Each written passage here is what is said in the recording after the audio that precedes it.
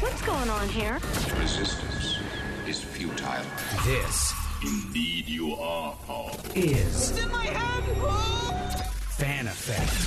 Barbenheimer weekend. Am I saying it right? Well, yeah. Is that how it is? Barbenheimer is what they've been calling it. That's what they've been calling it. All right. It is time for What to Watch. We have Andy Farnsworth, host of The Movie Show on KSL News Radio, as well as KSL's Fan Effect podcast. Andy, I wore pink. I did not do it for the Barbie movie. However, I love pink, and I'm glad that it matches up. Okay, I've said it. I think you did it subconsciously on purpose. Blonde hair. I know. I did not purposely dress like a Barbie today. So you asked about Barbenheimer, but on the movie show we argued it should be Oppen Barbie because you'll want to start with Oppenheimer and then watch Barbie if you're going to do both. That's kind of what I'd say that you do. So Oppenheimer first. But as far as which one we talk about first, let's go with Barbie instead. That's right. She's perhaps the most famous toy doll of all time, and now she finally makes her live-action big screen debut. Barbie is from director Greta Gerwig, who also co-wrote the story. Margot Robbie takes on the task of personifying stereotypical Barbie. You see, in Barbie Land, everybody is named Barbie. But like President Barbie and Dr. Barbie and even the discontinued ones like Pregnant Barbie.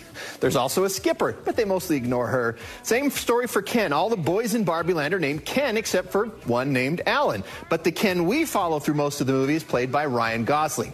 To avoid spoiling things, the story is basically that Barbie's living a perfect life in her perfect world until the day she starts thinking about death for some reason.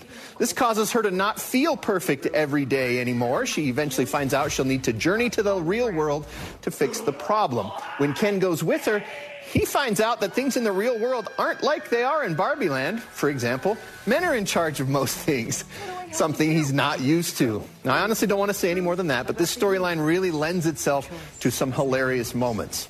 There's no other way to say it, but it seems like Barbie lives up to the hype around it. It's hilarious. I laughed almost the whole time. It skewers stereotypes, tropes, toys, attitudes, music. It walks the line between satire and mocking without really crossing over, which it easily could have done the other way.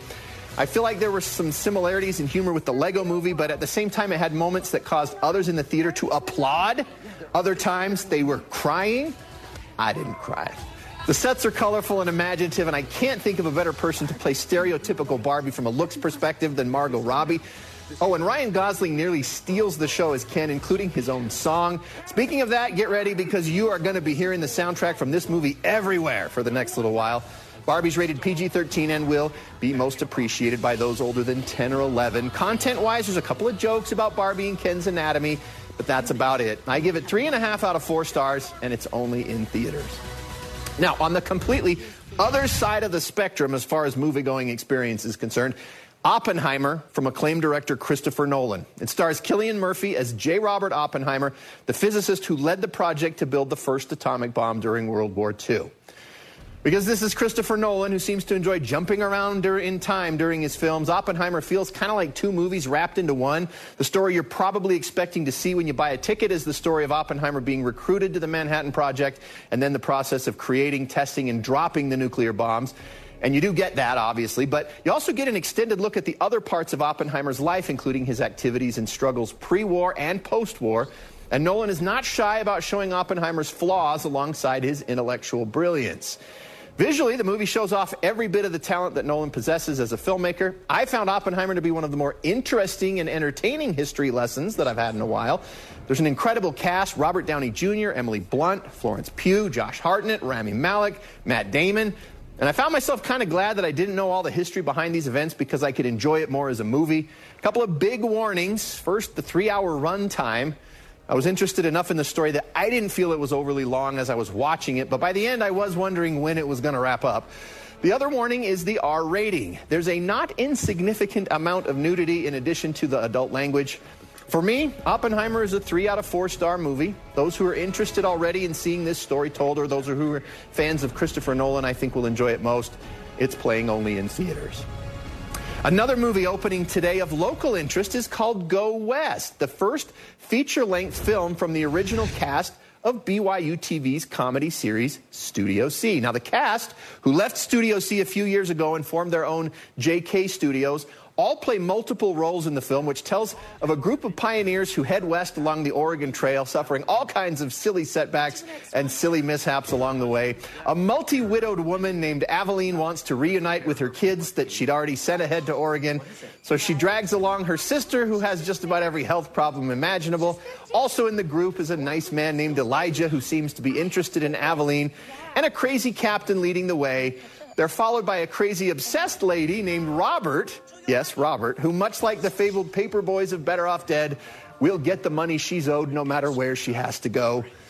To tell the truth, Go West did kind of feel like a comedy sketch that was stretched out to feature length, or actually several sketches strung together, rather than a fully fleshed out story. But honestly, I was laughing so much I didn't even care. Fans of the actors, of which there are many here in Utah, will no doubt enjoy this. But what makes it even better is that it's not just a bunch of inside jokes for Utahns and lazy stereotypes. Everybody can find something to laugh at because this cast is so comedically talented. It's farce and it makes no attempt to be serious, which works in its favor. Go West is unrated but safe for the whole family, and it's playing only in theaters. Now, we've got a few items on our honorable mention list this week. These are movies and shows that we didn't have time to discuss in more detail. First up are a couple of sports documentaries available now about two NBA players who had a massive impact on the game in two different eras. On Apple TV Plus, we have Stephen Curry, Underrated. It's a 2-hour movie that tells the story of the 4-time NBA champion and 2-time league MVP, beginning in his days as a scrawny high school kid, continuing in his days as a scrawny college kid, and then culminating with him winning his 4th NBA championship in 2022. It's a must-watch for fan of today's NBA or just basketball in general. More than any other player, Curry has made the NBA into a 3-point shot-focused league that it is today. The other documentary is a 3-part series on Paramount Plus about the late, great NBA Hall of Famer Wilt Chamberlain, called Goliath. Chamberlain, who is still the only player in history to score 100 points in a single NBA game, transformed not just how the game was played by his size and athleticism, but he also changed how a black athlete could be paid in sports and the type of lifestyle he could enjoy. Of course, many people of a certain age remember Chamberlain's claim to have been with 20,000 women, and believe me, that gets discussed in the documentary multiple times, but also the many other sides of his personality. It's also unique in that it uses AI to simulate Wilt's voice to say things he wrote in his book before he died. Over on Netflix, fans of Jamie Foxx can check out his new movie, They Cloned Tyrone. It also stars John Boyega of the Star Wars sequel trilogy and Tiona Paris of WandaVision and the upcoming Captain Marvel movie sequel. They play 3 people in a small town that stumble onto a vast conspiracy happening almost literally right under their noses, when Boyega's character gets shot dead, and then the next day he shows back up as if nothing happened. How? Well, the title of the show is They Cloned Tyrone, so I'm going to let you figure it out. I thought the movie had some funny moments, but eventually the constant use of the F word and the N word just got to be too much for me. Finally, fans of the series Justified are thrilled to have a sequel series now available on Hulu called Justified City Primeval, a new chapter in the adventures of Raylan Givens, played by Timothy Olyphant. This new series is based on Elmore Leonard's novel City Primeval, High Noon in Detroit. Givens leaves his home in Miami to head to Detroit to investigate something where he runs into a sociopathic desperado. Who will leave Detroit alive? Well, I don't know because I didn't get to watch this one, but my movie show co-host Steve Sales loved the first 2 episodes, which are streaming on Hulu right now. Looking ahead to next week, nothing near as big as Barbenheimer. Just a movie based on Disney's Haunted Mansion ride.